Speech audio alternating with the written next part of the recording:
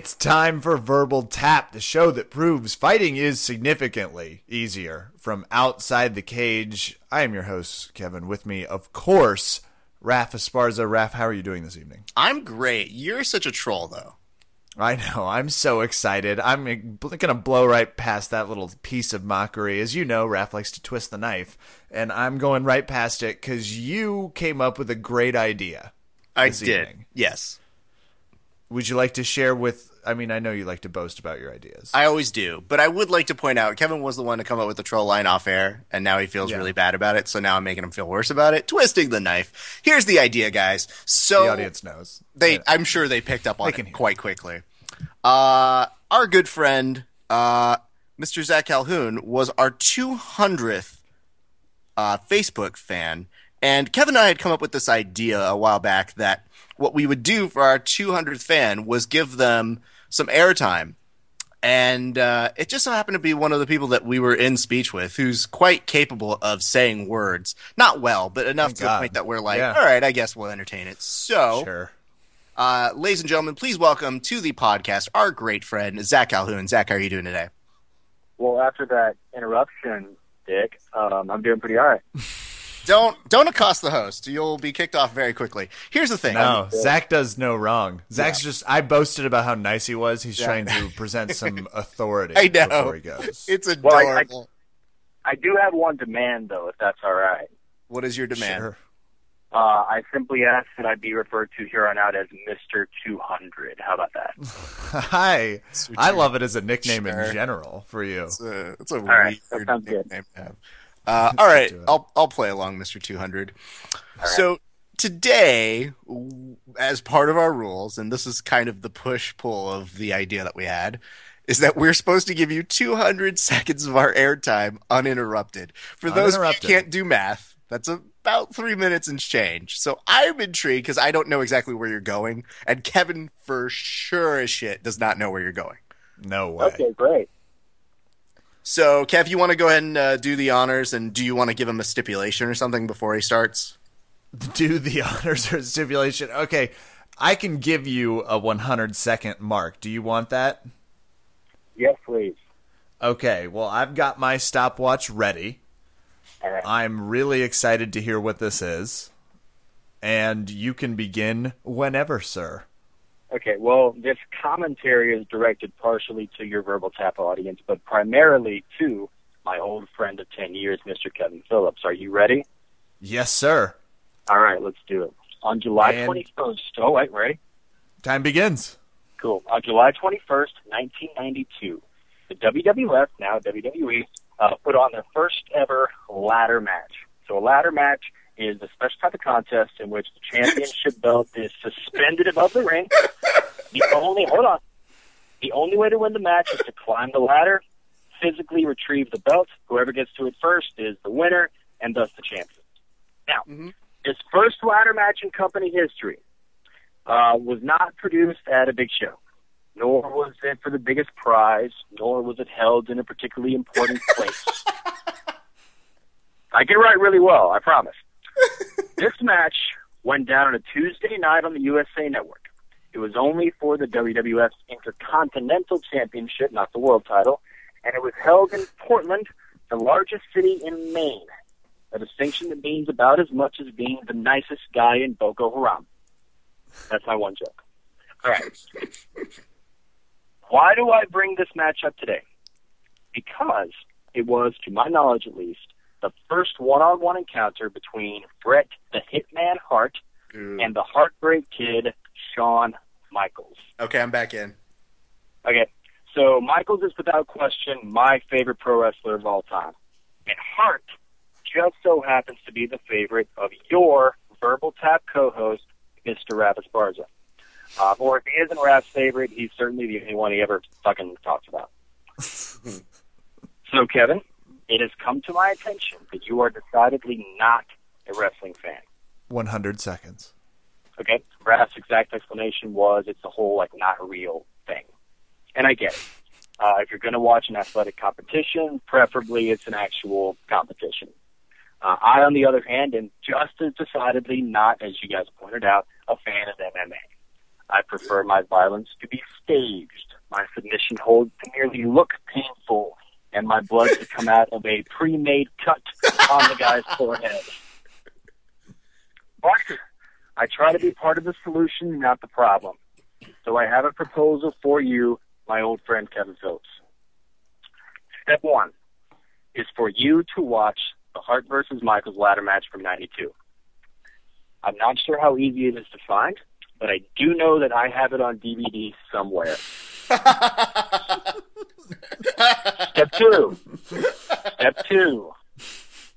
For you, Ken, step 2 is to hook me up with a fight that you think might pique my interest in MMA. I don't care how long it is. I don't care how old it is. I just want to see what you and Raph and your audience see in this sport. So, Verbal Tap listeners, all 17 or so of you, if there are wrestling fans among you, and I suspect that there are, light up this guy's mailbox with matches that you think will help him change his tune. Now, is wrestling always good? Of course not. No more than 5 days ago, WWE put on a midget ladder match with announcers named, I shit you not, Micro Cole, Jerry Smaller, and JB Elf. And they were very, very proud of this. Wow. Unfortunately, now your time is up. Yeah, it was like you just hit 200 seconds. Oh, man. Are we done? We are done. Okay. Oh, man. There was a lot that happened there. I'm sure we can bring this up in the post discussion here. Kev. First of all, there were 2 jokes. There were the 17-member audience was a shot. How dare you? It was well heard. Raph, what were you saying? Oh, okay. So are we going or not? We're good on that. So we're going to stop you here for just a second. We're now going to discuss what you were talking about. Kev, what is your response to all of this? First of all, wow. I feel bad for the 400th listener or whoever is Mr. or Mrs. 400 because that was fantastic. Not only did you call to arms, but I love your solution. I will indeed. I just want to make sure I have this right. It's Bret Hart versus the Hitman, 92. Oh my God. Yeah, I know, Raph. He's all right. It's Bret Hart, Shawn Michaels, Thank you, 1992. Shawn Michaels. Yep. He's got the patience of a teacher. You can hear it in his voice. Yep, I know. He's clearly not done as many episodes with you as I have. Because my patience was golden once. Sometimes you gotta check for understanding. Good work. Zach, so where did you come up with this prompt? And of all things you could talk about, why this? Because it was told to me that you haven't given wrestling a chance. That is correct. You're factually accurate. I thought you made some compelling arguments, and you did it in a way that didn't feel overtly condescending, which was super helpful. It also felt like he was at a town hall meeting. It was a little too polished. It was a little beautiful in a speech written sort of way. Mm-hmm. Oh yeah, yeah. Broke out the rhetoric on this. I tried to model myself after a cable news reporter. That's what the vibe I was going for. Oh yeah, you did have some Olbermann. Mm-hmm. Yeah. Now, what's up? No. You go ahead. You finish your thought real quick. Well, so back to your point, Bret and Shawn, as Raph can tell you, are the 2 guys who, like, more than anybody else, made everything like look and feel real. Okay. Yeah. So let me polish this one off a little bit. All right. So, Kev, here's the thing. You know, there was like the age of your Andre the Giants, your Hulk Hogan's, these giant monsters. Yeah, I've seen Rocky 4. It's actually Rocky 3 that the Hulk Hogan was in. Rocky 4 is Ivan Drago, but I understand what you're trying to say. No, you're fine. So Hulk Hogan and all these people were so giant, and Vince McMahon is notorious for having a hard-on for like really big dudes. And Bret Hart and Shawn Michaels were the first people who were kind of smaller guys, like average-sized big guys, that they said, oh, they can do athletic things and make really good and compelling stories. So that was kind of what piqued my interest as a kid. And I'm sure for Zach, who for many, many philosophical different reasons, he and I are on opposing sides. But we understand and respect each other. But here's the thing. When Kevin can't play along, it just makes it really boring. What do you mean? I mean, for the fact that Kevin can't hold his own in a conversation about any of this. Like right now, he is slowly thinking of anything other than this conversation. Hence the call to arms. Correct. Yeah. I'm a little nervous about how many people, just because it's, first of all, it won't be the first time that someone's made a call to our social media arms for people to post wrestling links. And people do, like, furiously. The day Raph posted it, I had like 17 messages waiting when I got back to the Facebook, and was like, shit, okay, well, I'm watching. The real one was when we posted the picture of me putting Kevin in a very finely tuned sharpshooter, and lots of people enjoyed that. And that's when Kevin goes, okay, there's something to this. Maybe you're not crazy. I was just shocked at the response. And I know how proud you are of your sharpshooter, so. I am especially proud of it because I like to think that in the rankings of who did it best, like under Brett and Owen, somewhere under there, me. Zach, what's your favorite real pro wrestling move to do? My real pro wrestling move. Well, Raph's going to think this is bullshit, but I always go back to the figure four. I think it hurts.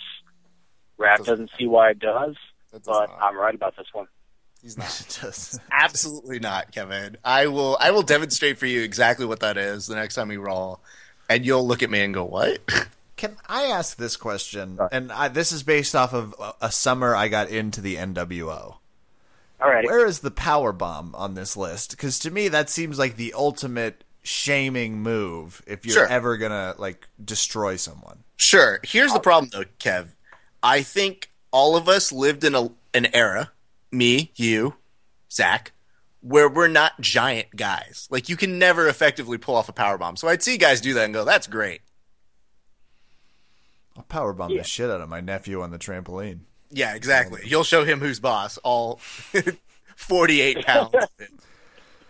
Well, Zach, we appreciate you coming on, and you're going to hang out for the Ultimate Fighter review and give us an uncanned review of someone. He doesn't watch the show. Raph, you said it better off air. He said, don't I always?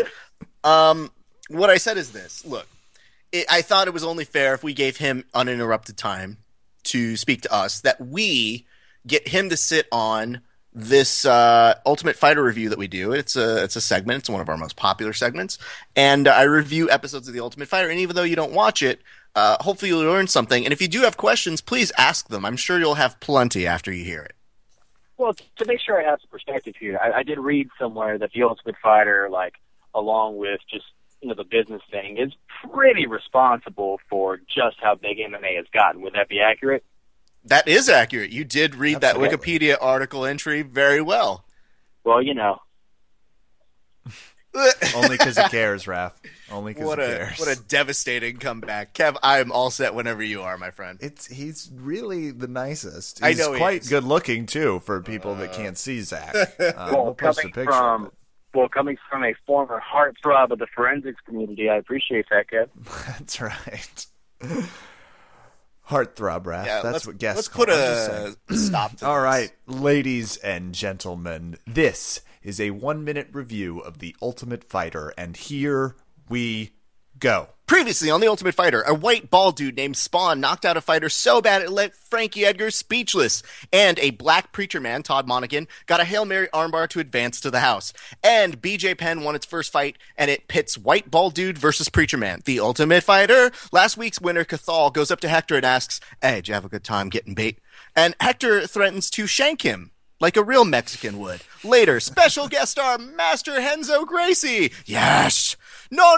I want you to walk that way. Then when you pull him, draw out the elbow. Yes. Henzo on 3. 1, 2, 3. Henzo. Thank you, guys.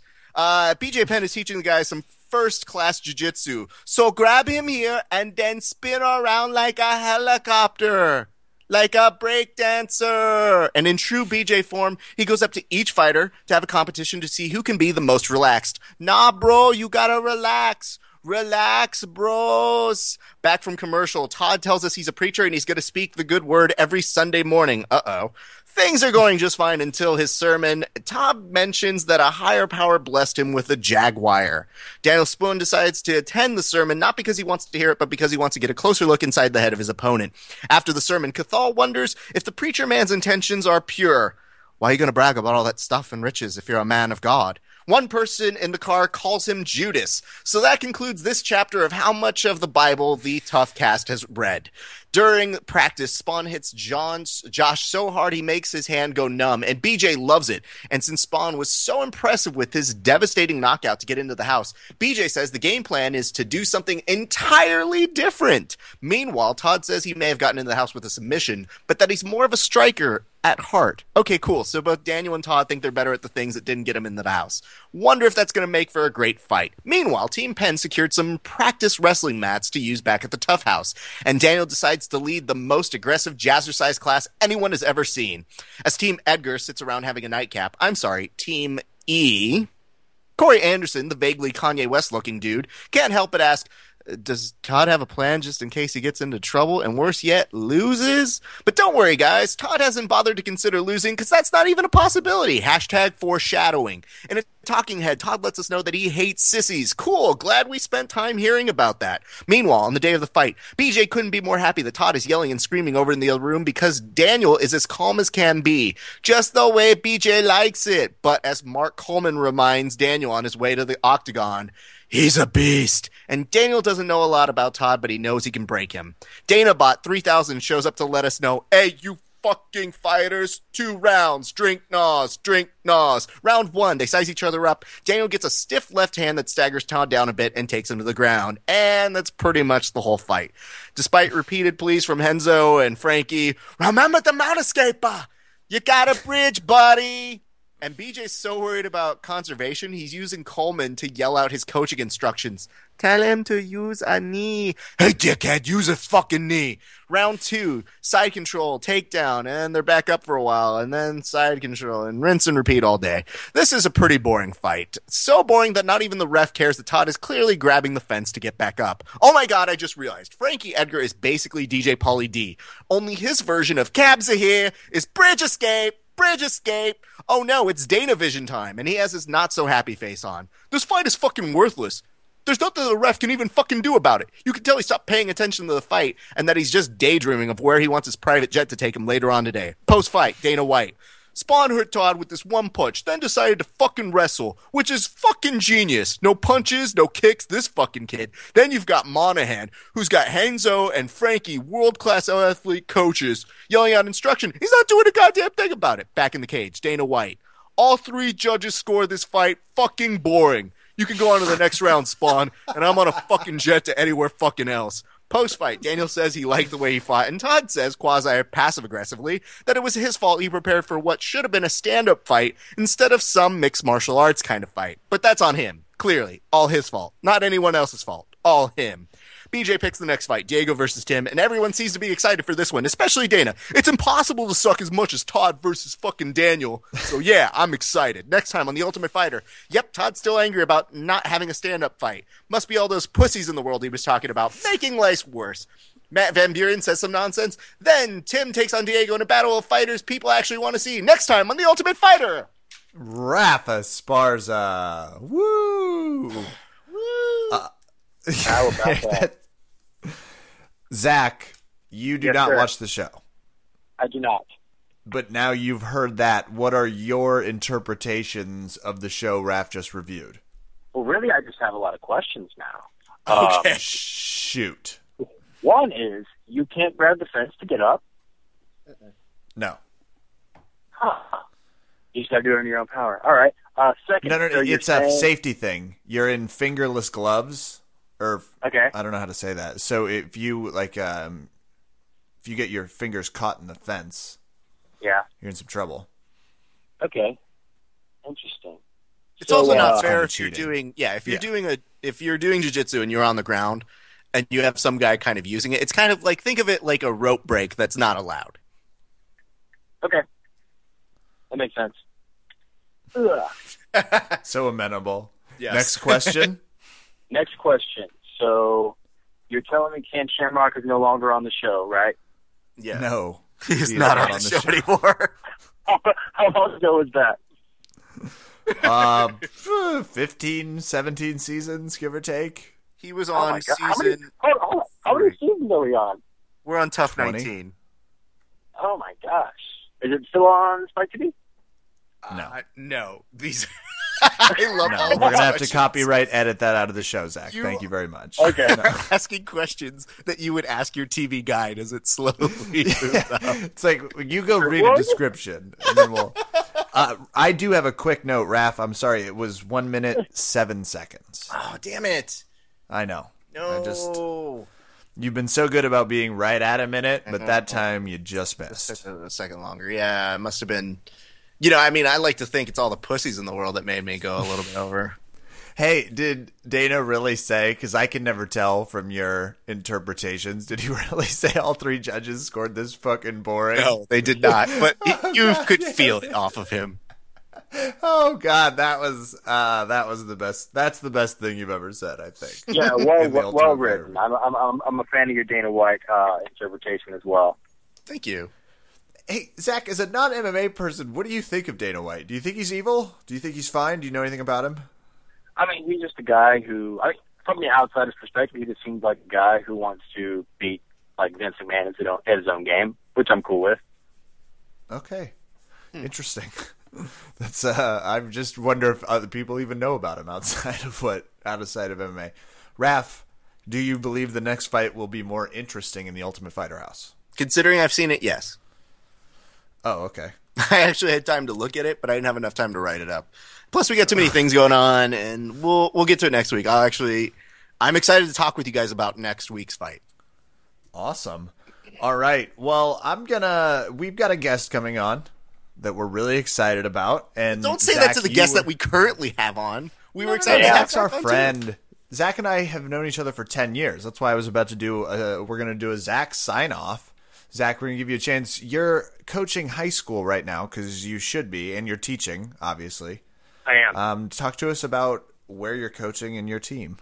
Yeah, for sure. I live in Austin, Texas, greatest city in the world, and I currently teach at a school called Pflugerville High School. That's spelled with a P-F, Pflugerville. People get the perfect stuff.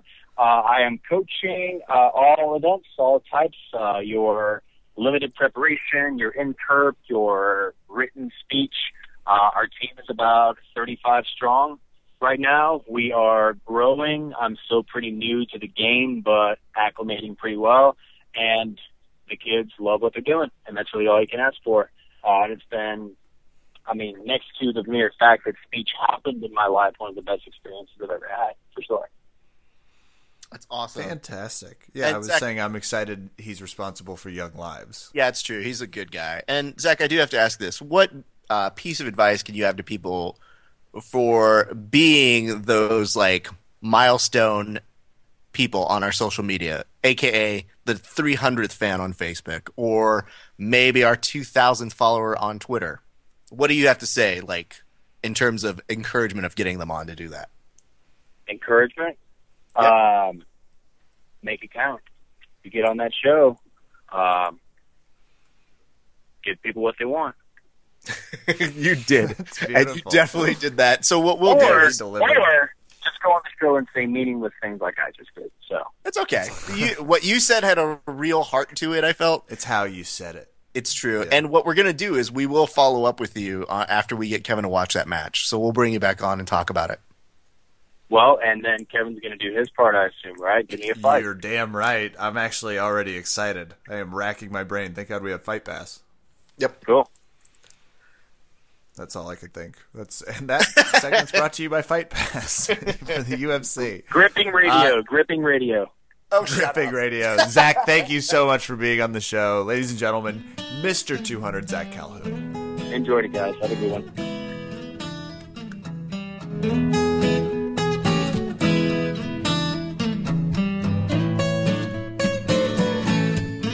I was like, man, I need a coffee bag. Otherwise, I can't think. Well, then you're in Kevin's level, so it's okay. Yeah, good. That's awesome, because that's where I stick. That's where I stay. Yeah. All right, Verbal Tap fans, I'm flipping record on this bitch. Raph, you've outdone yourself. You brought us, I don't know if he created the jiu-jitsu internet. I'm not clear on that. I know he pioneered it, whatever that is. We have Kit Dale of KitDaleBJJ.com, but let's face it, you know who he is. Kit, how are you doing? It's this morning for you. I'm good. Tired, but the coffee's starting to sink in, so my thinking juice is starting to work its magic. How are you guys? Thinking juice is probably a good T-shirt idea just in the future. That's not bad. We're doing well. We're excited to have you on the podcast. Man, excited to be on. When did you become internet famous in BJJ? Do you think it's the mustache? Do you think the mustache is what started it? I definitely think it was a bit of a driving force. I think my good looks was probably the main one. No, I don't know. I really don't know. I think I speak too much shit, so it ends up getting people's attention eventually. I'm adding the accent. I think the accent helps. Yeah, I think so. Most of my fans are from America. I always have a look at my analytics and everything, and it's always like America, which is cool. Why do you think that you connect so well with Americans? I don't know. I guess it could be broken down in a few things, but for me, it's just by luck because, you know, what you see is what you get. I'm pretty much just being myself on most of my cameras and all that kind of stuff. I write what I think, you know, what I feel, and I think I'm just lucky that, you know, the Americans sort of like that. I think it's a little bit different in Australia because I'm just kind of like, I'm being like most Australians, but Australians have like a different view on sort of like the way people do things and the way people are than what Americans do. I won't get right into it, but yeah, it's definitely helped for the American market, which is awesome because I love America. Yeah, we like loud people that tend to just shout controversial opinions or non-controversial as long as it's sarcastic. We love that. Yeah, I think that's the thing, and I think Australians are sort of the opposite. The Australians don't like anyone stepping outside, and like anyone that starts, you know, being controversial or getting some attention, they kind of want to chop you down. So that's why I like the Americans so much better. You get more opportunity to do what you want and say what you want.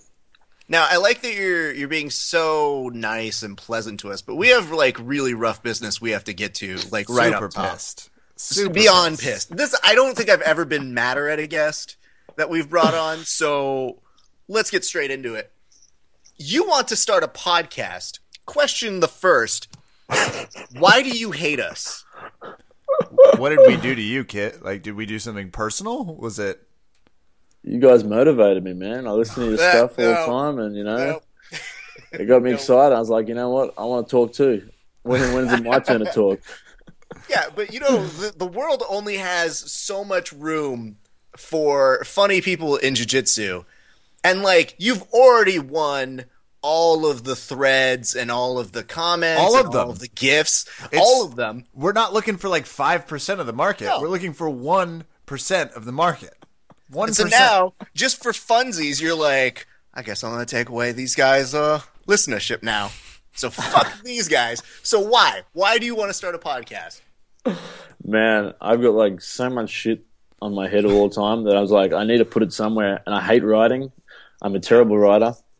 And I was like, fuck it, man. These guys do. It's like so cool listening to you guys and all the other guys in the podcast. I'm like, man, I might as well do one in Australia and just speak shit all the time. And get whoever I can on there and just cause controversial shit and, you know, make people really like my whole goal with that is like just to change the way, you know, reevaluate the way people think and look at things in jiu-jitsu. So it should be really fun, man. I can't wait. Now, like your various social medias, because I saw people have been sort of attacking you a little bit, just some haters. Why do you force them to watch your stuff? Like, why are you forcing people to follow you on Twitter, follow you on Facebook, watch your videos, comment on your pictures? Like, why don't you just let them make their own decisions? It's super aggressive, I think. Like, why are you forcing them to do it? It's funny, isn't it? Like, I get a lot of hate for what I do and stuff, and it's like, most of the people that are hating on what I'm talking about don't even know what I'm talking about. Like, every single time, like, if I ever get someone that's like really hating them, I'll inbox them and I'll start talking to them. I say, listen, let's discuss this like men. And always they end up changing their opinion.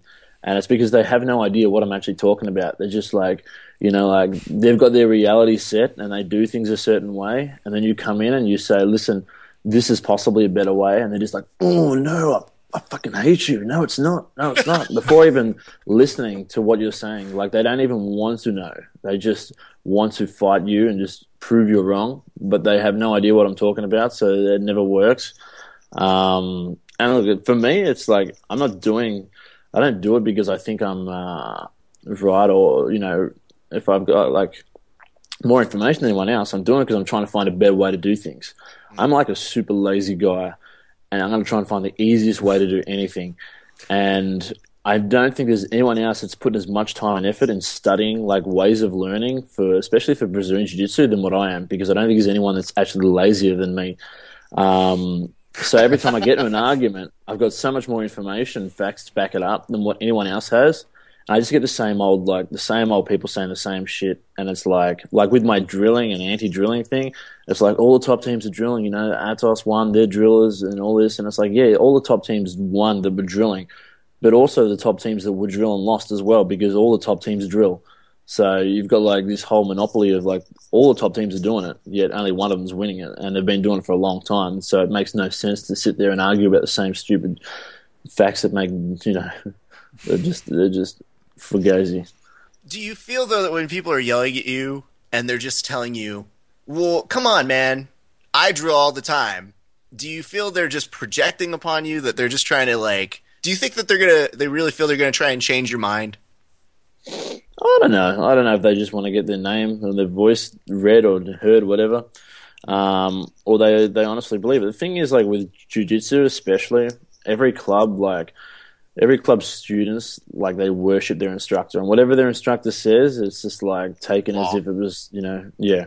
So, a lot of these guys are just minions from their coach and stuff. And look, I understand a lot of people, like, whether these top guys believe it or not. I speak to a lot of the top guys, and whether they, are really honest to their students or whether they're selling a product, there's two different things. So a lot of these students are getting confused with, what these top level athletes say they're doing and what they're actually doing. And there's a difference. And when money and business comes into it and you're selling a product, then you really can't trust what's being said unless you're there watching it for your own eyes. And that's what a lot of these new guys don't understand. And like they'll come up and they'll say, so-and-so does this and so-and-so says this and stuff. And I'll go, yeah, but so-and-so is also selling a book that says to do that. So you're kind of going, yeah. So, and look, technique. Is this a good time to mention our DVD set, though? Yeah, coming out. It's 51 Ways to Choke from the Mount with a sarcastic quip. Look for it this summer. Oh, yeah. For stoked. Sorry, that was our quick plug. You're going to cut me off with that. You better send me one for free now. I need this. No, I need to see it. That's not cool. No, I'm actually, now you've piqued my interest. My jiu-jitsu nerd is starting to go off. And this is a good way of saying you also are helping open a new school in Melbourne. Yes. I just opened it 5 weeks ago in a really nice area in South Yarra. It's called Infinity BJJ South Yarra / Kitdale BJJ. So it's my school. We're under like a franchise name and stuff. So, but it's in a really nice area, really cool, professional place. And yeah, we're loving it already. So far, we've got a lot of students that have come across from different areas that will want to get together and really want to push the competition jiu-jitsu and try and figure out the most effective way to learn jiu-jitsu. So it's been really exciting for me because I've spent the last year out on my own with white belts and a couple blue belts that I've been training with in a different area. So now that I'm in a closer, more central area, a lot of the better guys that are serious about competition have been able to come over and get together. So this will make it a lot easier for me for competition in the future. So what I was going to ask is, because you teach, take me through, because I'm blessed. I'm in a gym that really likes a lot of different takes. Take me through what a class is like, because you kind of don't do necessarily the drilling side, but just tell me what's the kit doing? Okay, my format at the moment, and it's broken up into like monthly things. So I'll tell you what I do, and then I'll tell you the reason behind it. Okay, so we start off, we do a quick warm up. Okay, and then what we're going to do is we're going to go in a position. I'll get them. And this is more the advanced class, okay, because most of my guys are a bit more advanced now. I'll get them to start in a position. Let's say lasso guard. Okay, and the person on top just has to pass. The person underneath can sweep or submit them. Okay, so I'll get them to do it for about 20 minutes, swap over, change partners a few times. Then we come in and we do a quick Q&A. So we talk about what problems people are having, any issues we want to work. We'll talk about it. We'll give them, a 5-minute break as well while we're talking about these things. And usually we come up with some really cool questions, which is not just good for them, but good for me as well, because I get to really understand the position. And then we'll go back and we'll change position and we'll go into something else. So we'll completely leave that position. Once we've done that, we leave that, right? Then we go to a different position. Let's say we're starting in spider guard, and it's a neutral position. You've got grips on the legs. They've got grips on your hands. We start from there. Your goal is to pass. Their goal is to sweep or submit. We do that for 20 minutes. Then we come in again, and then we have another Q&A. And then we drop that. Once we finish that, we go into, I call it uninitiated specific training, which is we start with the guys lining up against the wall, and there'll be like 5 guys on the mat, right? And the guys on the mat, their goal is to sweep or submit whoever comes off the wall. And the guys on the wall have to pass the guard. But we start uninitiated, so they really get comfortable with initiating grips and initiating guard. So they do that for about 20 minutes. Then we have a Q&A after that, and then we go into the rounds of rolling and stuff. That's generally how we run a class at nighttime. Now, the reason why I only do 20 minutes on a certain topic and then I don't come back for 2 weeks is because I've been doing a lot of research lately about like the one thing people don't take into account, which is memory retention for a technique or a movement. So it's cool like learning a memory and being able to do it like at the moment, but how much is of that technique is your brain going to retain? You know what I mean? How much memory are you going to retain over a 4-week period? And they found that by doing mass training, which I used to do a while back, which is like, say I do a whole segment on guard passing, or maybe one area, and I'd really nut it out, you would get like a quick 1 week spike of that. So it's good if you had like an exam or something afterwards. So if you spend so much energy in that week doing that one topic, you're going to have a spike for a week. But what you find is over that 4 weeks is you have a huge drop in memory retention, almost further than what you would have done if you only spent 20 minutes on that instead of 3 hours. So what I do is I do the 20 minutes and I give themselves a week or two to be able to really attain all that information. And then when we come back to that 2 weeks later, it's almost like they've had time to absorb all that information and we can go step up, step up, step up. If you look at the memory as like a glass of water, and it's like a small glass like this, okay? And you fill it up and maybe take 20 minutes to fill that up. When you keep filling that with information and doing like long things, you find that you get confused and you almost forget everything you learned. So it's like the water just keeps pouring out, and it'll pour out into an area that's going to last for maybe 1 week, and then it'll like a short-term memory bank, and then it'll fall off. So after the 4 weeks, you're left with only that 20 minutes worth of training. So to be more energy efficient for your training, we're trying to really make sure that we and we're experimenting with it at the moment to see how we go, but we're making sure that we just get it to the point where they retain that information for the long term and we don't waste any more time on that. Then we go to a different segment, different segment, different segment. Otherwise, you'll find that you'll spend so much time, you spend 3 hours worth on a position, and like they do in seminars, and then you only end up remembering 15 minutes of it. So what was the point of that other 2.5 hours, or 2 hours and 35 minutes? So that's basically what we do during the night. During the competition class in the day is just rounds of rolling. So the whole idea is the day is to see where you're at, to go hard, and then at the night, then we try and nut out the problems and stuff. So if anyone's got any individual problems, they can ask me during the Q&As as well. It doesn't have to be specific on that area, but we try and get them to practice what they want to work on, remember what didn't work, and then at night time we sort of fix that up. Wow, Kit, I really wish that you had a better answer for all these internet trolls. Just, jeez. Yeah, no shit. It sounds like you're just half-ass making shit up when you're just like, I don't drill, but whatever. Man, it was a huge coincidence that I kind of stumbled upon these things. I'm not sure if you guys know my story towards black belt, but I got my black belt fairly quick. It was just over 4 years. Plus, I was playing football, working, and I wasn't training that much. And even when I was training, I wasn't training that much. So it was like a huge coincidence that I stumbled upon it, and whether it was because I was lazy, one, or the right environment that sort of harbored this training. But basically, like, I was training probably never more than 6 times a week. And when I was at training, I wasn't doing any techniques. All I was doing was rolling. But I would spend maybe 15 minutes rolling with somebody, and then I'd spend like 15 minutes talking to somebody on the side of the mat, and then we'd roll for another 15, because the classes used to go for 2.5 hours. But it was just like a big get-together and stuff. So we would just like roll 15 minutes, chill out 15 minutes, try and find someone else to roll for 15 minutes and chill out. And it was kind of like, it worked really well, because it gave my brain enough time to retain all the information that that I was learning while rolling. And it also forced me to try and find the answers myself, because I enjoyed the problem-solving aspect of it, and I didn't trust the teacher's opinion at the time as well. I do have 2 notes for this. One, you have a very similar path to black belt as our good friend Nick Gregor-Artis, and he speaks about this. And the thing I liked for both of you is we had people who were on the internet attacking both of you guys for getting it so quickly and thinking that just glossed over things, when that doesn't sound like the case. No, it's different. It's a different. I always explain to people is like, and I'm writing something, and I've actually written some at the moment, but I haven't published it. I'm actually going to do a video of it at the moment, and it talks about like 2 different paths you can take in jiu-jitsu, in my opinion. And you can try and take like the middle ground, but you're really going to limit both pros and cons of both. So if you've got your drillers, okay, your heavy drillers, and then you've got like your free rollers, I call them, okay, which are like your problem solvers. If you gave me 2 different students, if you said, Kit, here's a student, right?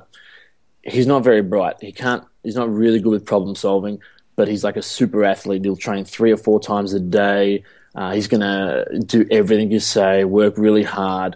Then I would say, okay, I would say, listen, let's get him drilling, okay? Because he's not a thinker. He's not going to like want to problem solve and work things out himself. He's like a doer. Let's give him all the answers, give him the drilling. We're going to give him a specific set, like depends on what type of body type he is, but I'm going to give him a specific like set of techniques that he's going to master, and he's going to become the specialist. So he's going to go out there and like it would say like the DJ Jacksons or the Meow Brothers, okay? So guys that work really hard, they train really hard, and they're competition specialists. So they work in one particular area. Like you see the Meow Brothers, like especially Paulo, and like you know what you're going to get. But for the amount of work he does, and he trains 4 to 5 times a day, he drills a lot, he rolls a lot. They've been training for a long time, and they are working one particular part of the game that is fairly new that not a lot of people know. So you've got like that type of grappler, okay? And then you've got the other side, which is what I call like, you bring me the guy that says he's like super lazy, and like they go, okay, Kit, here's another student. This guy's like really lazy, but he's really intelligent, okay? He's he's a good problem solver. He likes to work things out on his own, but lazy, okay? He's unmotivated. Then I would take him down the path of what I call the free rolls, which is the way I'm teaching at the moment, because if you give him all the drills and try and get him fit and stuff, he's going to become unmotivated and most likely quit. They don't like being pushed. But if you can start giving him the principles and like the concepts, like the underlying principles of jiu-jitsu, and let him develop his own game through rolling, through trial and error, and just guiding him, then he's most likely going to find the motivation through that and become like his jiu-jitsu will end up becoming his own style and an honest expression of himself, which would be a lot more interesting for that type of person that likes that chess game of jiu-jitsu, not so much coming in to enforce like his will upon opponents, but to come in there and strategize and beat him. That's like what someone that is like an intelligent person would find really interesting about jiu-jitsu, is that problem-solving aspect, coming in against a different guy, picking a solution for that guy to defeat him, a different solution that's tailored for that guy, like, a strategist instead of a specialist. So like I think you've got like those 2 paths. But a lot of people, they seem to sit there in the middle and say, oh, no, I can do both of that. But you're kind of taken away from one another, and you're going to probably float in the middle of it. So you've got one side, which is the strategist, which is going to the specialist, which is going to take a long time. That's like a lot of work, a lot of hard work, a lot of hours for one small part of jiu-jitsu. And you've got the other side, which is a specialist, which is a strategist, which is a lot less time on the mat, a lot less work, but a lot more thinking. So for the amount of energy they expend physically, this type is going to expend mentally. So weird. Where do I hear that phrase used? That's so weird. Not using your energy more efficiently. It sounds like something I've heard before. What I'm saying here, though, is two, and I think we do have to stop calling you lazy, because I don't think anybody's buying that. 4 years, you got your black belt? No, you don't get lazy. Be like, I'm so lazy. I've got all of this deep philosophy on how this is going to work, but naps. You'd be surprised. Quick note to the kids, strategist and specialist goes for the same with your sexual performance. So he's not just talking about jiu-jitsu. It can work for both, so either learn a specialty or problem solving. That's just a PSA. Where do you think I learned it? Where do you think I learned it? So all the action I'm getting. Vigorous note taking. This is interesting. I had not heard your developed side of this. I had only saw what was sort of social media snippets of like Kit Dales against drilling, and it's like, well, no, that's not accurate. I mean, I guess, yeah, but you've got a plan about it. Like, it's a different style of really The hardest thing is to try and, like, articulate all the information that I have. And especially on social media, I could spend a fucking whole day doing a fucking TED Talks thing on there. And then maybe if everyone watched that, then they would understand. But it's really difficult for me to convey my message on there without causing a little controversy, because if I say something that's not controversial, no one's going to listen to it, and it'll just go over everyone's head. So I've got to sort of be a little bit against it, but I'm not really against it, but I just say that because people watch it and they argue it, and then eventually they're going to, see what I'm saying. But the whole point is, it's not whether I'm right or wrong. It is just to, like, whether I am right or wrong, it's going to force people to open their mind about these kind of things and eventually find a better way, whether my way's better or whether some other guy's way's better or whether Andre Galval's drill to win is better. Who knows? We're only going to find out if we are like willing to open our mind and, study that kind of stuff. So regardless of whether what I push is right or wrong, my goal is for it to eventually someone's going to find, it'll find a way itself. You know what I mean? Otherwise, if you're not looking for it, you're never going to find it. That whole saying, like, if it ain't broke, don't fix it, is like shit, because just because we've been doing something for a little while doesn't mean it's the right way. You know what I mean? There's always a better way. And I want to open this up to maybe just outside the drilling, but what has been the most surprising reaction that you've gotten through it being social media or just from something that you've put out there that you were just like, that's weird, I didn't expect I would get that kind of a response? Definitely some of my videos that I put up there. Like, I did a video, it was called Black Belt Shows Student Who's Boss, and I've got this really tall student, and he's 6'10", big Bosnian guy, and I was talking to him, and as I'm talking to him, I leaned up like this. I thought, man, I got to do a skit where like it looks like I'm bigger than this guy, and then he stands up, and so like we just did like a one-off take, and I said, listen, come here, just say this guy's like beating our students up. You stay down, and when I come over, I want you to stand up, and we'll just play it from there.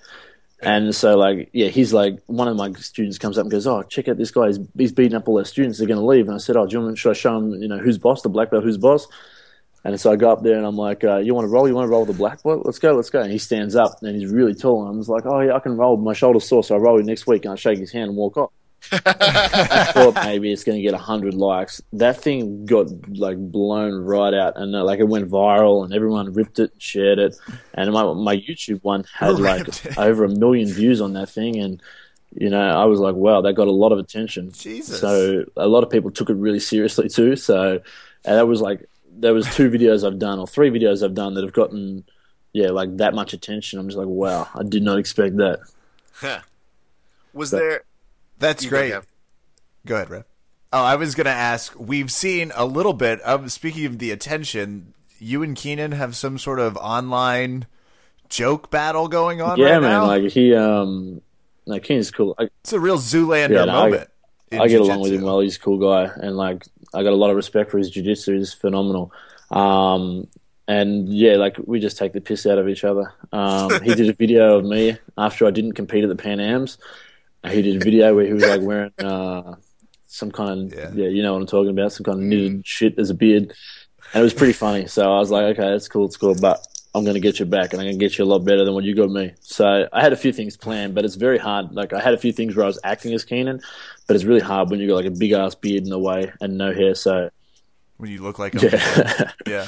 So I had a couple other things planned, and we just thought, okay, we'll do that. Since Kevin Casey was giving it to him so much about that.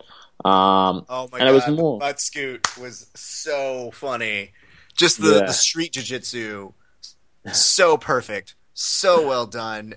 Yeah, I just had to say it. Go ahead. Sorry. Yeah, that was another one. I was surprised that I think it had over 100,000 views on YouTube, and that was another one I was surprised by. But he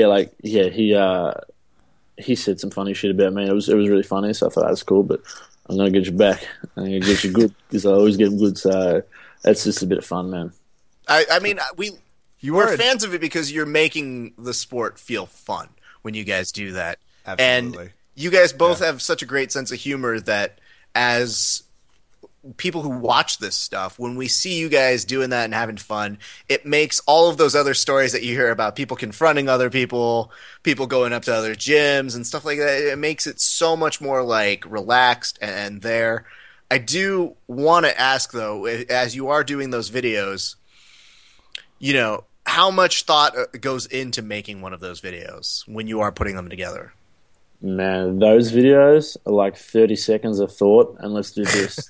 Like, God damn it. A lot of my inspiration comes from objects or things I see. So, like, if I want to do something funny, like, I'll usually walk around the house and just look at everything, and I'll try and think of something funny I can do with an object. That's like how most of my comedy is, or it's like on the spot. So it's like witty comebacks or something like that. My brother, on the other hand, who's the other half of Dale Bros TV, he's a little bit more methodical about his comedy. He's as scripted. He's a section out. He understands what comedy is on a fundamental level. You know, I'm like the driller of comedy. He's like the conceptual learner of that. You know what I mean? He understands what that is. So works everywhere. Look at this man.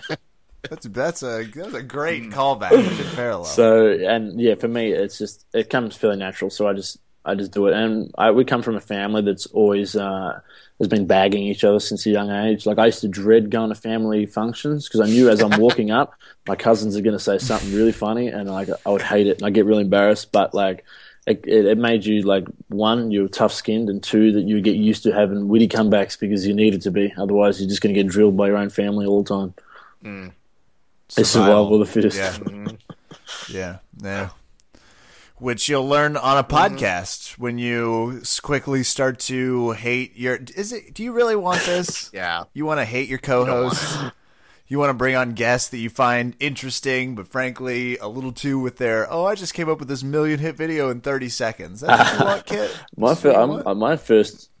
The first person I want to interview was actually a hobo. That's where I'm at. I don't even know what I'm doing, man. I'm just going to get a hobo on there and try and find out how he ended up where he is, because there's a lot of hobos where I train on the street. I'd be really interested. And somehow Kit and a hobo is going to get 1 million hits, so we're going to be like, God damn it. Kit, it's just him and a homeless person. That's all it is. And people are going to be like, yeah, but it's great. It's Dale and a homeless person. Just like, go fuck the week after, every podcast is going to have a homeless person in there. It'll grow. And they won't be homeless anymore. I'm always, as a producer, very interested to hear direction for the show. So, talk to me. Do you have an idea? Do you have a format? Do you have some must-have guests that we could expect from your podcast? A name? Man, I really want to interview just the really interesting, fun people. I don't have like a complete direction on where I want to go. It's just kind of like, something I want to start because I have a lot of time on my hands. And I always want to do things, and I'm, there's a lot of ventures I sort of want to do at the moment. Like, I got a new DVD coming out with Nick Gregoriadis. There's possibly some new competitions in Australia that I'm going to be running, and a few other things. So this podcast will be just like cool, and I like conversing with people. I like talking about interesting topics, and I think a podcast will be a really good avenue to be able to do that, and to be able to interview interesting people, man, and just make it really fun, awkward, And yeah, I just think it'd be fun, man. I like talking to these things. So because here's the thing, and I don't know if you know this about yourself, but you're interesting. Kevin and I are not very interesting. So when the host is too interesting and more interesting than the guests, things get a little hairy. So keep that in mind. This is just years of experience of interviewing people, and I hope you have backup plans. Like if I can give some advice here, if there's an interview that starts going south, very quickly figure out demonstrations you can be doing, have built-in impressions that you need to do. So if a guest is taking, and I've heard you're Arnold Schwarzenegger, and I think it's quite exceptional, have that ready to go. Start interviewing them like that. These are just small tips that I think will help improve. Because Kevin and I will be very forthcoming and say sometimes as an interview or two, doesn't quite go the way we want it to. Yeah. No, they don't always chirp up. Sometimes they do. Sometimes this job is not as sexy as advertised. So these are our concerns for you. That, you're an interesting guy. You're funny. We think it'd be a great podcast. We're a little jealous, but these are the things that we want to pass on. We're super nervous. It's gonna be a great podcast. That's the nervous is the right word. So maybe reassure us. How can we both coexist in this world of funny in the jiu-jitsu world?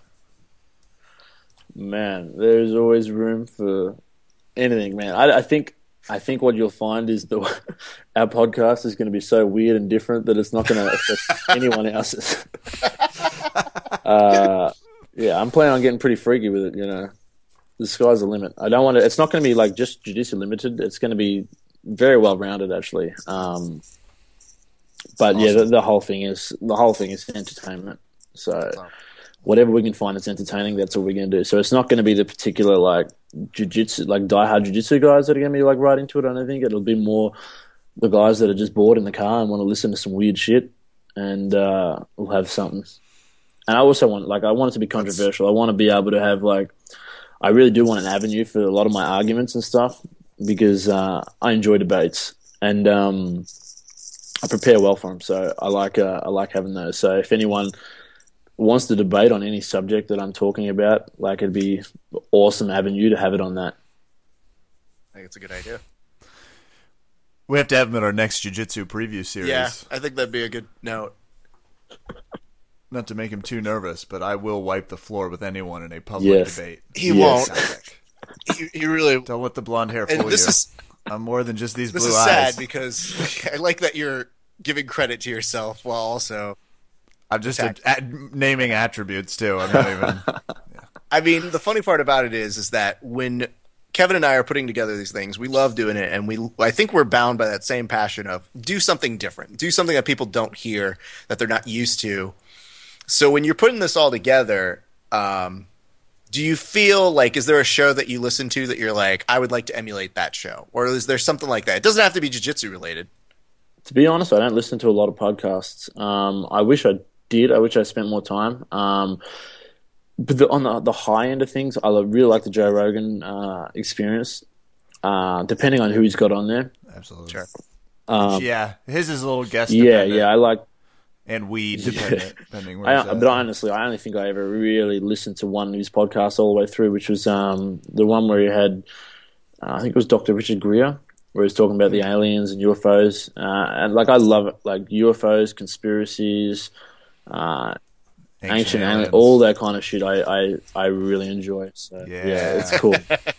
So that kind of stuff is. I'm all in. That's what I like. So those are the kind of things that we're going to talk about a lot. And so his are probably more similar to where I sort of want to go than most others that I've heard off the top of my head. But be honest with you, I don't listen to much podcasts. I wish I did, but it's very hard for me to sort of say. We're just sort of going to go with it and see where it goes. I like it. The Kit Dale Walkabout? Possibly. Have we worked on a title yet? I'm just throwing it. That's the one Australian term I know. The Walkabout. Sorry. That's cool. That's cool. Yeah, that's a pretty good idea. I think we liked there's my co-host is Mikhail, and it was we're going to be Kit Dale and Mikhail below the belt or something. But there's already a below the belt podcast. So we're just trying to see what's available at the moment, but. I don't even know. I don't really care too much about the name. As long as the thing is interesting, the name will take care of itself. I think. There you go. But yeah, I don't know. What do you guys reckon? Walkabout? Walkabout's pretty good. Yeah, I mean, Dale Walkabout. Well, just the Dale McHale. Yeah. You could also just have a podcast called "I Have an Amazing Beard," and people would download it. I'd listen to this shit. They just go, "Man, have you heard the latest? I Have an Amazing Beard." That's some good shit right there. That's an wait, and then they're gonna be like, "Wait, it's called what?" I have an amazing beard. No, I know. Yeah, your beard's great, but it's like, what's the name of the podcast you were talking about? There, and then There we go. Creates interest. It's a nice thing that that's already the name? built itself. It's his name.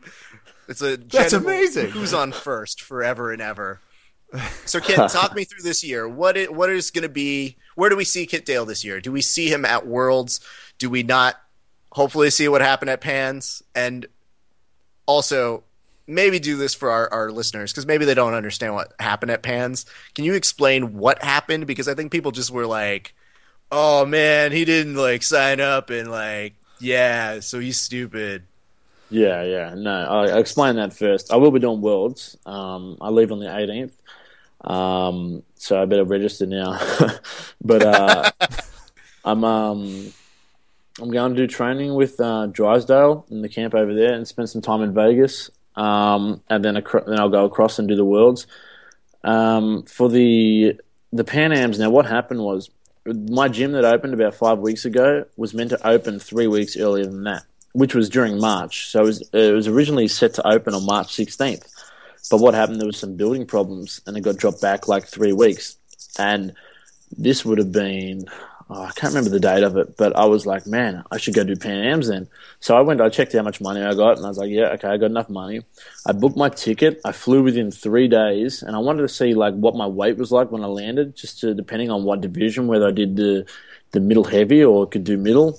And then I got there, and I gave it like 3 days for my weight to drop down, and then went to register, and they're like, oh, no, they've closed off like the whole registration. I was like, oh, yeah, cool. So just they'll put me in later, right? And it's like, oh, yeah, cool. So I still wasn't stressed because I'd been late to a lot of things. I'm really unorganized. And like the Australian competitions, I've signed up late to almost every single time, and they just put you in. But the IFBJJ, like, just did not want to budge. They were just like, no, we don't give a fuck. You're late, your problem. Which really sucks for me and for like a lot of people that wanted to watch jiu-jitsu. Yeah, I mean, because it's so simple to go, okay, he's late, put him in. Fuck, how hard is that? I mean, you don't need to be a scientist to write someone else's name on a bracket that you hand write anyway. So I was disappointed, and I was more disappointed for like the people that really wanted to watch me fight. But I assure you, it was just me being like the way I am, which is, like I said, lazy and unorganized. And if anyone knows me, knows that's what I'm like. And just the thought that I definitely thought that put me in late, even if I was late anyway. Because people are already telling me, like, man, they've cut off sign-up dates and stuff like that. And I'm just like, yeah, don't stress, it'll be cool. And then when they wouldn't change me, and I was like, holy shit, man, I couldn't believe that. But it didn't matter. I had a really cool camp over there, and had a lot of fun. Unfortunately, your competition loss was my game, because getting to watch a series of events with you is an experience that I wish upon just about anybody. Like, there's watching jiu-jitsu, and then there's experiencing jiu-jitsu with you, which is, I mean, honestly, you should charge people for that. Because I mean, it's a nice mess of both talking shit, having a great time, not taking yourself too seriously, and then at the same time, technique comes in there too. So it's like a nice grab bag of all of those things. And That's I was like, cool, damn, thank it you. sucks that you're not competing, but well, I won, so screw everybody else. Yeah, I even look at the same thing. Like, I really enjoy watching it. So even though like I was disheartened I couldn't compete, I'm a fan of the sport, and I really enjoy watching it. I'm a fan of a lot of the athletes. So, you know, it doesn't bother me so much. I got a lot of years of competition left in me. I feel like my body's better than, you know, ever now. So I'm not in any rush. I enjoy the process. So if I miss out on a competition, I miss out. I still really enjoy, you know, being out there, meeting you guys, hanging with people and stuff. And, you know, I had it was one of my best trips. So it was a lot of fun, man. So I appreciate I appreciate that and appreciate hanging with me while I was probably talking a lot of shit watching. Hey, man. Well, these are also all the matches that the finals were closeouts. Also, that was super on like exciting. 6 of them. So thank God you weren't in there. Yeah, thank God. Yeah. No, of course not. Fuck. Worst case scenario, we have a final, and that would have been catastrophic. That killed me. That killed me so much. I don't understand it. Look, the only time I would ever close out a division is if the guy I'm fighting really doesn't want to fight me because they have some kind of emotional connection to it. Jiu-jitsu to me is like playing a game of chess. And like if I said to my friend, let's play chess, and he's like, I really don't want to. I feel, I don't want to lose or win against it. I'd be like, what the fuck, man? It's the same thing with jiu-jitsu. It's like I can compete with my own brother and have fun out there and still like, be cool. Absolutely. People like they talk about it like, oh no, it's loyalty and brotherhood. They've got something confused in their head because it's a jiu-jitsu match, and if the outcome of a jiu-jitsu match is going to affect your friendship, then how strong is your friendship? Good note. I actually hadn't heard that argument. I like that side just from a pure. It's a sport. Like you have to treat it like a sport. If you Kevin want it to and grow, I actually have a great agreement, and there's a lot of ifs in this statement. Like if we were amazing black belts, and if we somehow made it to close out a final, we have like an agreement that's written on Verbal Tap stationery that just says we are allowed to kill each other for the sake of sport. Because someone's not leaving that match. Here's the thing, like people paid to see that, and Kevin is like a brother to me, but I think we're grown up enough to know that that's why we do the sport, because somebody's got to finish that match. You wouldn't see. I'm not giving up first. Somebody in tennis being like, "I like this guy too much. We're calling it a day." It was fun. Deuces. Bye, everybody. Yeah. What about the World Cup? If it's like two teams that enjoy each other, it's like, no, we really get along with Spain. I summered there once. I can't compete against Spain. It makes no sense. I've got two brothers, and we grew up spending most of the time fighting each other. And like the amount of times they punched me in the face, I can't even remember. But your brothers, man. I think that's called a concussion. Just to let you know that I got a little bit of brain damage. But it's like they're your brothers. That kind of stuff happens in Australia. I used to play football, and you would be on the field, and you'd get in a full blown fight with someone. But after the game, he was your best friend. He'd come, let's have a drink and stuff like together. It was almost like bonding. And I think the same thing in jiu-jitsu would be the same if people looked at it that way.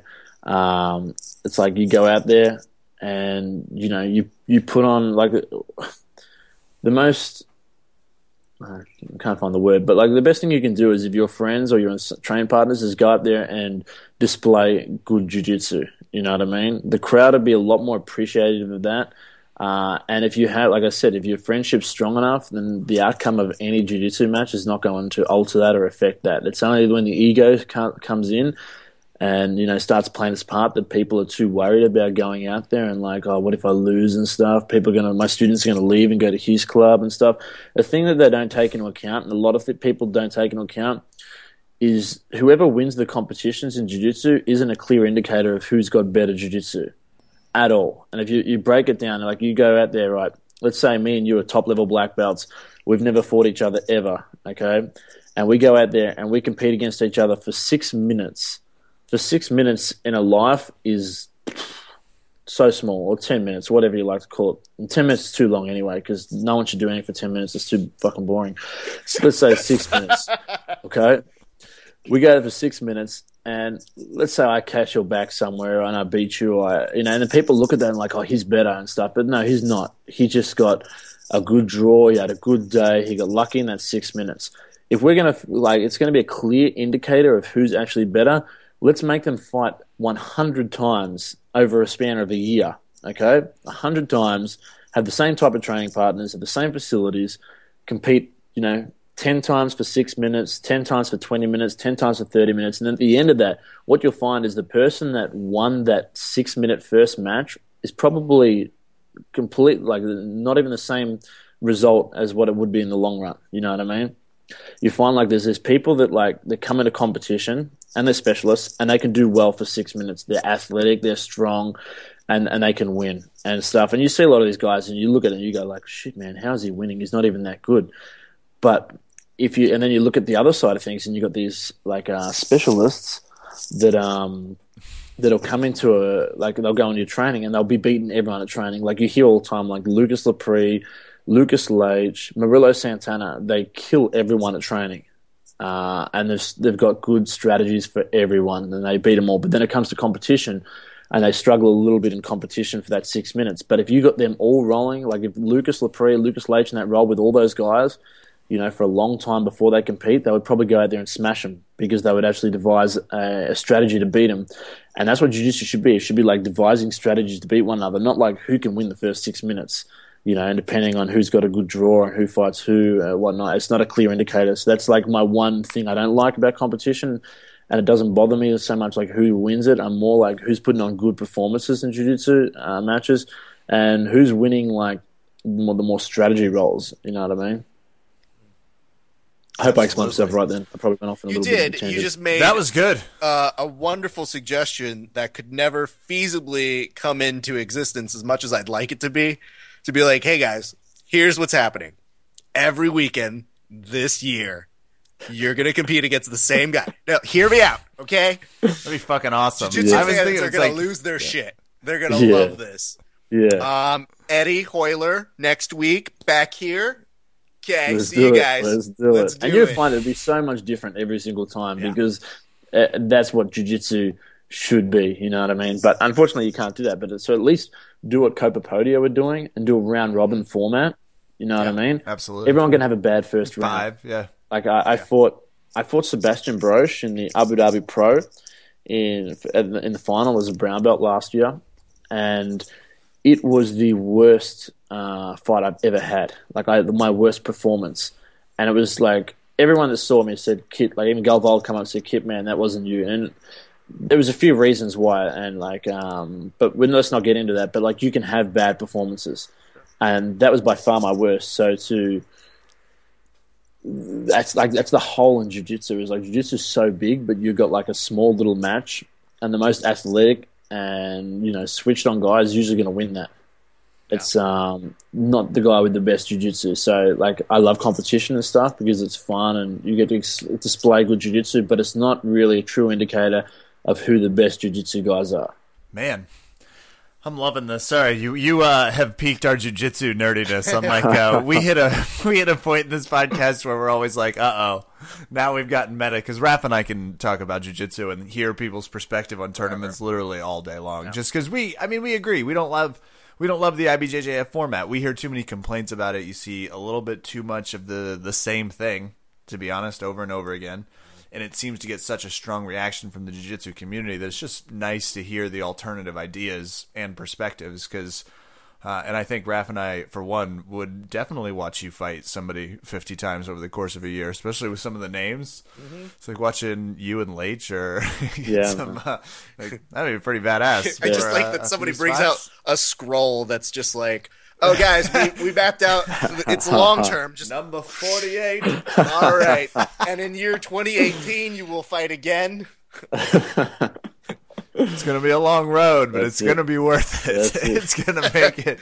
But I think there is something, and it's a true testament that is something that you give to your students. And I think that's something that becomes ingrained the more and more people hear it and see it. So it is nice that perspective exists. And I like the fact that there are people, too, who like competition as a once-over. But I don't think anybody would ever just sit there and be like, black belt lost. He sucks. Yeah. Too bad. Yeah, he's not that good anymore. Yeah. Which is why for us, like, as audiences, when we watch it, we always respond to great jiu-jitsu, no matter where it is. It's just a matter of how is it happening and, well, what are the rules? Yeah. And it's like there's another situation that pops up with that kind of stuff. And I think Rafael Lavada Jr. is talking about it. And he's talking about how these days, like, brown belts are getting better exposure than the black belts. Yeah. And stuff like that. And I think it's like a combination of people are excited to see new matchups that come across. But also the way the format's set up, if you go to black belt, and let's say you win the brown belts and you go to black belt, but you're not doing too well, then the brown belts are going to get better exposure, even though you're better than them, than what you are. Because you keep going out there and you're getting beaten, by, even if you're getting good fights and stuff, you're getting beaten by good guys. And the difference is that big. And that's why, like, I spoke not long ago about it would never happen, but the possibility of changing the way the format is, and it should be playoffs to get to like a certain level. So like instead of black belt, it should be like the pro league, right?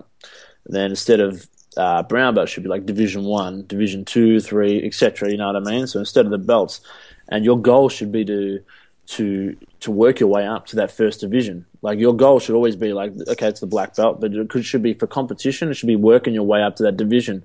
And it should be like whether at the end of your career you can say, look, I competed in the pro league division for 3 years or 4 years, and then you should have to like not just like earn that, but keep that, And once you finish like your competition, then you go back. That's the worst thing in jiu-jitsu is like these people got black belts like 20 years ago and failed to keep on learning, and but they're still ranked as black belts. They're still, when you look at the black belt level, and they're probably higher because they've been there for so long than what this guy is. But this guy's got an encyclopedia of knowledge, and this guy's got this tiny little part. But that's all existed back then. It should be something that is, continually taught. Like if you're a doctor, I'm guessing, and I'm not a doctor, but I'm guessing if you are, you have to upgrade and reevaluate the information every year.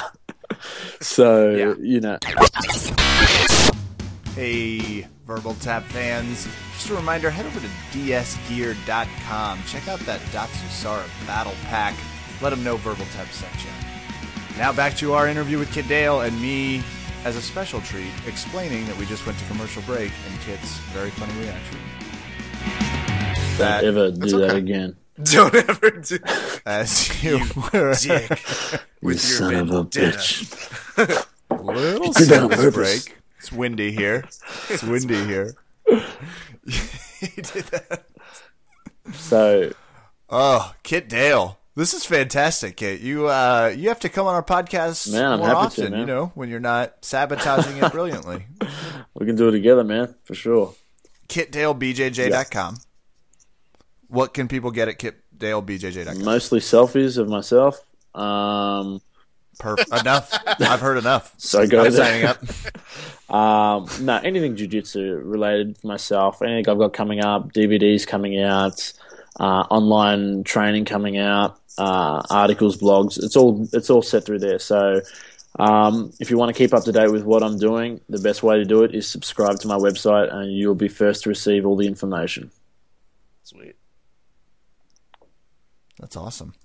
And you keep it consistent across your social medias. People can find you. Kit Dale. BJJ. Yeah, it'd be hard not to find me these days. I was about to say, if you can't find Kit Dale on social media, you need to retire from jiu-jitsu because you're not going to provide us with anything. It's you. Yeah. It's like, you. Sometimes it's not, but that's you. If you can't find him. This too hard.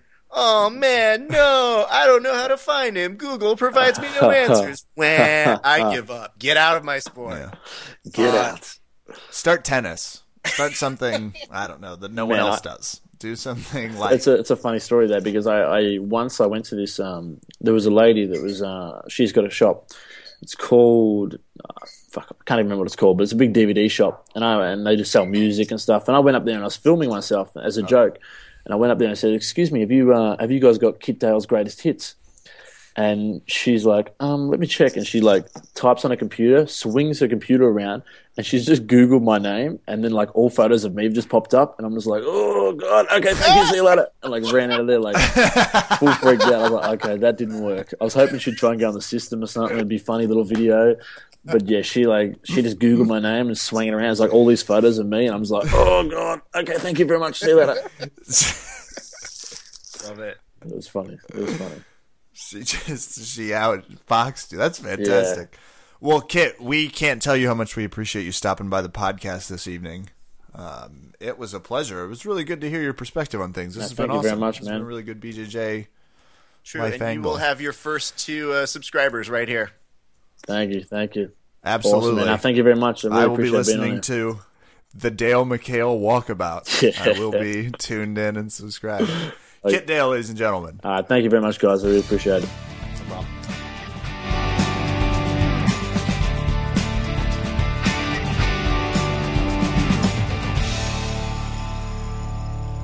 Raph, what a podcast.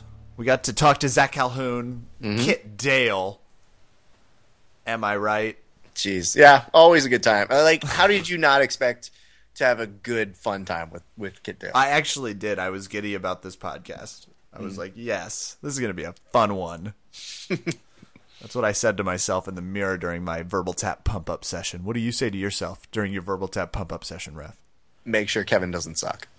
That's probably good. That's good. I just have that painted of the try not to suck before I leave the door every time. Hey, it's time for shout-outs. I need a drop or something. Yeah. Pretty bad for that because it's getting rough. BJJ and MMA Academy out there in Chantilly. It's been fun. We're getting a little bit. Andrew's on his way to Brazil, the lucky bastard. Awesome. Yeah, he's actually scheduled a seminar for just when he gets back, just to show us what he learns in Brazil. But it's been fun up there. We've gotten to get a little more Nick, a little more Rob, some black belts, getting some teaching stripes under their belt. You know what I mean? Mm-hmm. Metaphorically. Mm-hmm. Yeah, you should have pumped it up a little harder tonight, Raph, because it's been rough. BJJ Finder, use it for your jiu-jitsu location school needs. And I'm mostly just going to stop talking, Raph. Okay. I'm good. Are you retiring now? You're just, I'm done. I quit. I submit. I'm tapping out. Oh, that's a good place to stop, Kevin. My shout-outs. Let's start with this. Valley Martial Arts Center. VMAC. Out in North Hollywood, California. We got to say this, you guys. Do you have white belts? Do they enjoy competition? Do they live in the general California, Nevada region? If so, we've got a tournament that's going on down at Valley Martial Arts Center in North Hollywood. It's going to go down Sunday, June 8th. It is going to be a single elimination tournament for $30. Our space is always really cool whenever we host tournaments. We're really excited to be hosting it for you guys. So keep a lookout for that. If you are a higher belt, I believe Dream Jiu-Jitsu has a couple tournaments coming on. They've got the baddest brown and the baddest purple coming up. So go check out Dream Jiu-Jitsu for more information about that. Yeah. Did I read that right, too? They flip a coin right before the match, whether it's gi or no gi? You know what? I don't know that I read that, Kevin. Okay. Where did you read that? Maybe I just streamed it. I read it on the thing Travis posted. I thought that was what I read. I hope that's what it is. That's fucking cool. I mean, I'm into it. Whatever it is, that'd be crazy. As long as it's never me, I'm totally fine with it. Yeah, exactly. But yeah, we always do a good time. We love the good people over at Dream Jiu-Jitsu. I want to take an extra special moment to thank my entire VMAC family for coming out to my show. We just did an installment of Early Late Night this week over at Flappers Comedy Club, and they showed up. So much to the point where I had to do material that was jiu-jitsu based and had to tell people up top that was like, hey guys, just a heads up. Some of you regulars who come, we will be doing jiu-jitsu humor. And even better than that, Kevin, all three of my featured comics, not only two of which I train with, but not only do they all do jiu-jitsu, but all very funny guys. That's insane. So Raph and I, as the people know, do stand-up comedy. To have even two people that do jiu-jitsu or have trained is an uncanny amount of people on stage. So it's like 4 of you total that do jiu-jitsu. That's absurd. Yes, and I was obviously the worst at everybody up there. I just saw you I saw pictures. I did get Triangle Choke. Check out Early Late Night. It's a great show. It's a really good live show, and I've seen all of them. The Triangle Choke, yeah. There's just a few. It's somebody grabbing like your suit lapel. I laughed. Yes, really that was our magician Joe Thomas. We'll shout him out individually so that you kind of know. Joe Thomas, a wonderful magician, wonderful, ability to get people, and he had such a killer segment. And I think he'll be coming back to do more on our show. But as a training partner, Joe is super great, and we're expecting big things from him. You know, he's going to be a good guy, both competition wise, and if you want to see great magic, or you just want to hire him, if you want to have some magic at a corporate function or something like that, he's perfect for that. So keep that in mind. Then Joey House, who is a guy from our Jean-Jacques Machado affiliate, he basically during our sit down panel we were just kind of joking, and then it just kind of came up where somebody goes, "Oh man, if only there was a way to demonstrate what a triangle choke is," and then you just immediately see this look in my face that go, "Yep, this is what's happening, right? This is what a talk show host does, right?" And then you just hear one voice that just goes, "Do it," and I go, "Yep." Before the masses start, yes, let's just get it out of the way. And I'll tell you, his triangle is very solid. Good. So That's there's good. that. Johnny Roque, very funny comedian. If you guys get the chance, check out his material as well. But one kind of recurring thing that we did during the show that I think you'd enjoy is every time somebody came up, we did something else jiu-jitsu based or wrestling based. So when Johnny came up, it was him like changing levels and trying to attack me. When That's pretty funny. Joe came up, he was putting me in a Kimura. And then when Joey came up, it was me and him pummeling practice. And it played over well with the audience. But the reason why we wanted to spend so much time on that is a great experience, good people at Flappers, but it's always really fun when you have your team there supporting you. So to everybody who came, I'm going to butcher getting all of you guys here, but you're Zach, your Carlitos, your Alejandro, your Eric, your Bonnie, your Deb, all of you guys for coming. It was a true delight to get you guys to bring people who I think enjoyed it as well. But we'll be doing more of those in the future. And until then, continue beating me up at class.